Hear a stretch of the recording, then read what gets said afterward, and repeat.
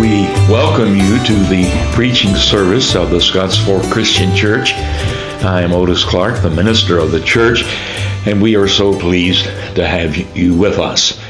Today we're going to be speaking about a subject from the Gospel of Matthew concerning Pilate. And I'm sure you've heard many messages along this line, but the question that he had before him, and needless to say, the question that all of us have before us every day of life, and that is, what will you do with Jesus, who is called the Christ? This is a time of a lot of questions. We all know that we're sharing in March Madness. It's going on continually, and I'm sure that as we have viewed and watched the particular games, that probably our Purdue friends are asking a lot of questions. What in the world happened? Why did we lose our game? Probably we could talk to our friends at Duke, and probably many of them are asking also questions. What in the world happened to us as to why we lost the game? Life is full of questions. Questions.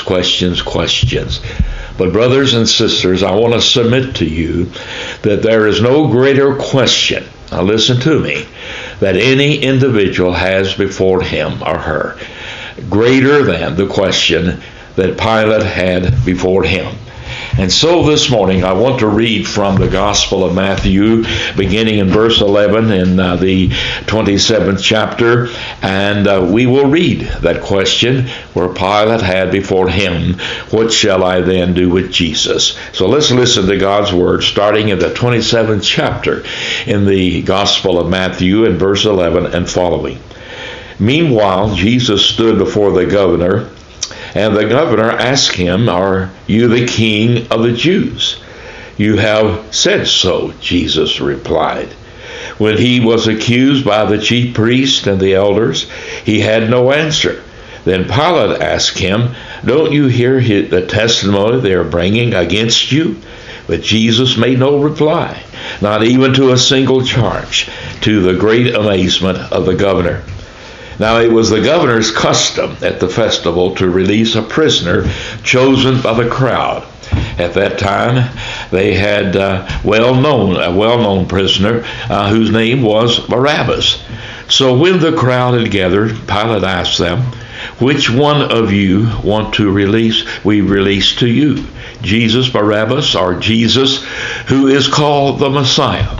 For he knew it was out of self-interest that they had handed Jesus over to him. So when Pilate was sitting on the judge's seat, his wife sent him this message, Don't have anything to do with that innocent man, for I have suffered a great deal today in a dream because of him. But the chief priests and the elders persuaded the crowd to ask for Barabbas and to have Jesus executed. Which of the two do you want me to release to you? Asked the governor. Barabbas, they answered. And then he asked, What shall I do then with Jesus, who is called the Messiah? Pilate asked. And they all said, Crucify him. Now, as we look at this teaching, and you've heard probably these words many a time, is what you will do with Jesus is a question we often ask of non-Christians. But what about Christians? How do we answer that question? Pilate was a man trained and commissioned by Rome to act as a judge. If there was a dispute and a decision was to be made, he was the man. In cases like these, he was the judge, he was the prosecutor and defense attorney. And as such, he was trained to ask the kind of questions that would find the truth. Notice what he had already determined. For instance, in Matthew 27:28 we read, Pilate knew it was out of envy that they had handed Jesus over to him. In Luke 23:4, Pilate announced to the chief priest and the crowd, I find no basis for a charge against this man. We can tell by Pilate's questions that he was well trained. His questions were good questions. Perhaps the most critical question Pilate asked that day was this question, and I know I've already mentioned it a time or two, but we must realize how powerful this question is. What shall I do then with Jesus? A good question, but it seemed no one had an adequate answer. For instance, we look at Pilate himself, who knew the reason the Jewish leaders wanted Jesus dead. It was because of their jealousy. Pilate himself knew Jesus was innocent. Pilate himself also, who knew that this was not justice, but mob rule, abdicated his responsibility. And so Pilate asks the question and then refuses to answer it himself. He simply, as we have read, he washes his hands of the matter. And yes, it seems he says to the crowd, I'll make sure he's crucified, but it is not my fault. And so we notice that when we look at Pilate, what Pilate should have done and so forth, but he asks for the release of a base criminal. The crowd heard Pilate's question and, urged on by their leaders, became an irrational mob scene crying, crucify him, crucify him. It's in response to their frenzied cry that Pilate calls for the bowl and washes his hands of the matter. And they respond by declaring, let his blood be on us and on our children. Now, I'm going to be reading in the third chapter of the book of Acts, verses 11 through 16, because with that thought in mind, I want you to listen to what Luke, as he wrote in the third chapter of the book of Acts, what he had to say, and it alludes to the response that was being made by the people at that time. The Bible says, while the beggar held on to Peter and John, all the people were astonished and came running to them in the place called Solomon's Colonnade. And when Peter saw this, he said to them, men of Israel, why does this surprise you? Why do you stare at us as if by our own power or godliness we had made this man walk? The God of Abraham, Isaac, and Jacob, the God of our fathers, has glorified his servant Jesus. You handed him over to be killed, as we read in that third chapter of the book of Acts, and you disowned him before Pilate, though he had decided to let him go. You disowned the holy and righteous one and asked that a murderer be released to you. You killed the author of life, but God raised him from the dead, and we are witnesses of this. By faith in the name of Jesus, this man whom you see and know was made strong. It is Jesus' name and the faith that comes through him that has given this complete healing to him, as you all can see. And also notice that the gospel message included in the fact that Jesus' blood was upon them. And moving on to that fifth chapter in the book of Acts, it was part of God's message. And the Jews reacted to it. And we're told that someone came and said, look, the man you put in jail are standing in the temple courts teaching the people. At that, the captain went with his officers and brought the apostles. They did not use force because they feared that the people would stone them. And having brought the apostles, that they made them appear before the Sanhedrin to be questioned by the high priest. And they said, you gave strict orders not to teach in the name. And he said, yet you have filled Jerusalem with your teaching and are determined to make us guilty of this man's blood. How true, friends. Let me review here for just a second. In reacting to the question, Pilate's response was inadequate. The Jewish leaders were irresponsible, and the mob's behavior was very irrational. And we need to notice that none of these responses, however, undermine the fact that Pilate's question was a good question. In fact, the question is still good today. What will you do with Christ? And we need to keep in mind that what we do with Jesus with Jesus will depend on what we think of him. Let me ask you, have you ever taken time just to step back and think for a moment, what do I think about Jesus Christ? Probably living here in the Bible Belt and so etc., that most people have heard at least something about Christ.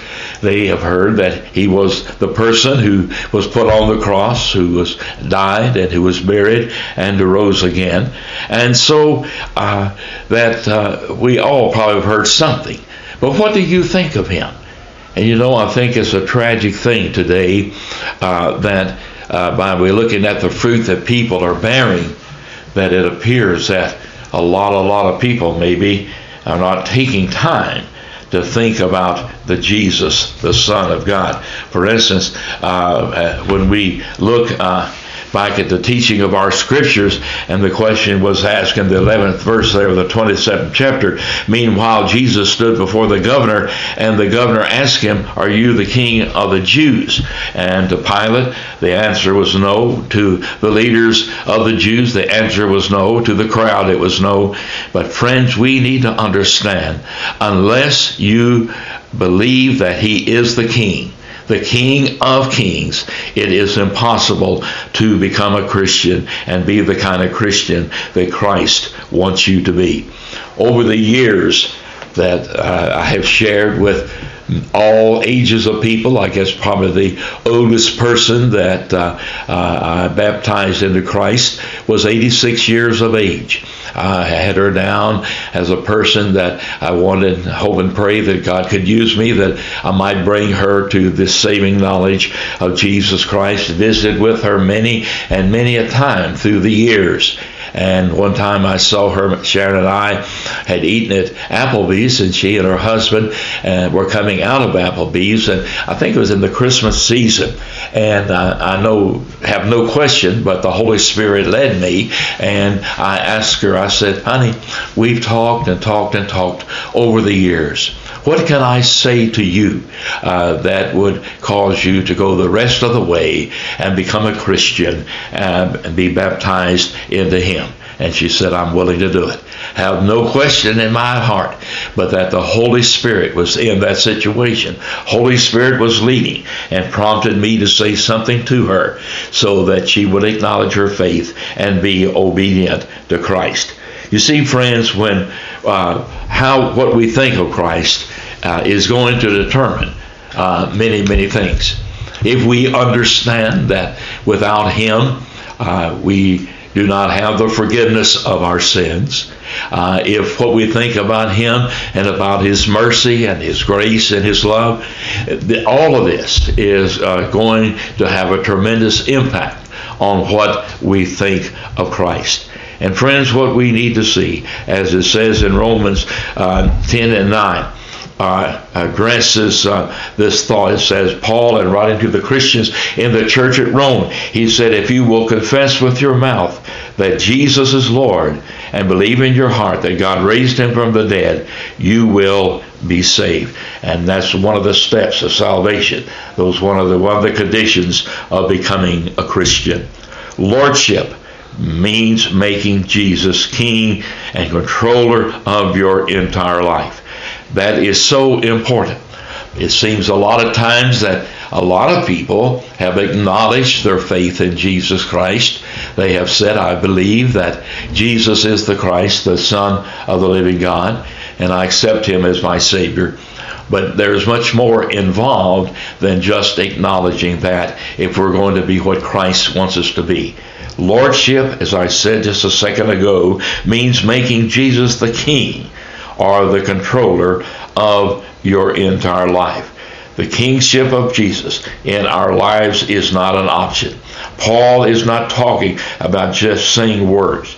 Either Jesus is Lord of all, or he is not Lord at all. And so, over the years, hopefully, I'm talking to people who have talked and shared their faith. and have talked to people who had not come to the point whereby that they would obey the gospel and adhere to the terms of salvation, like we would say in sharing with someone that Jesus has said that we must believe that he is the Son of God. Not a son, but the Son. And that also that we must be willing to confess him before men, so that he would confess us before the Father in heaven. That we would repent of our sins, not only asking for forgiveness, but turning our lives around and seeking to live wholly and completely for him.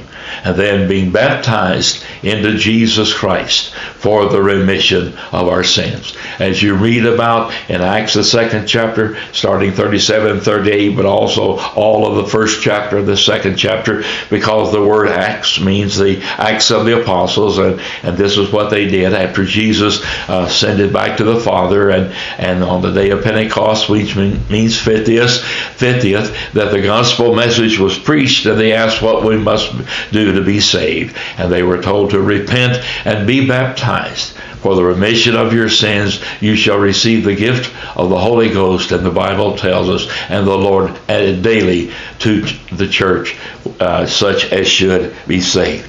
So we come to that place after we share, and we share those great words as to how our sins can be taken away because of the blood, the grace, and the mercy of God. And then we come to that place, and so we say, so what will you do with Jesus?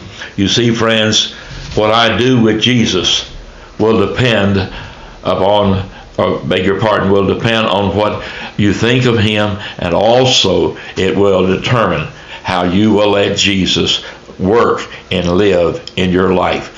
Peter talks about this in 1 Peter 2:18 through 25, and how important it is for him to live in our lives. And he says, slaves, submit yourselves to your masters with all respect, not only to those who are good and considerate, but also to those who are harsh. For it is commendable if a man bears up under the pain of unjust suffering because he is conscious of God. But how is it to your credit if you receive a beating for doing wrong and endure it? What if you suffer for doing good and you endure it? This is commendable before God. Through this you were called, because Christ suffered for you, leaving you an example that you should follow in his steps. He committed no sin. No deceit was found in his mouth. When they hurled their insults at him, he did not retaliate. When he suffered, he made no threats. Instead, he entrusted himself to him who judges justly. He himself bore our sins in his body on the tree, so that we might die to sins and live for righteousness. By his wounds you have been healed, for you were like sheep going astray, but now you have returned to the shepherd and overseer of your soul. You see, friends, submission is a key doctrine in the Scriptures. How are you? How am I letting Jesus share and live in my life?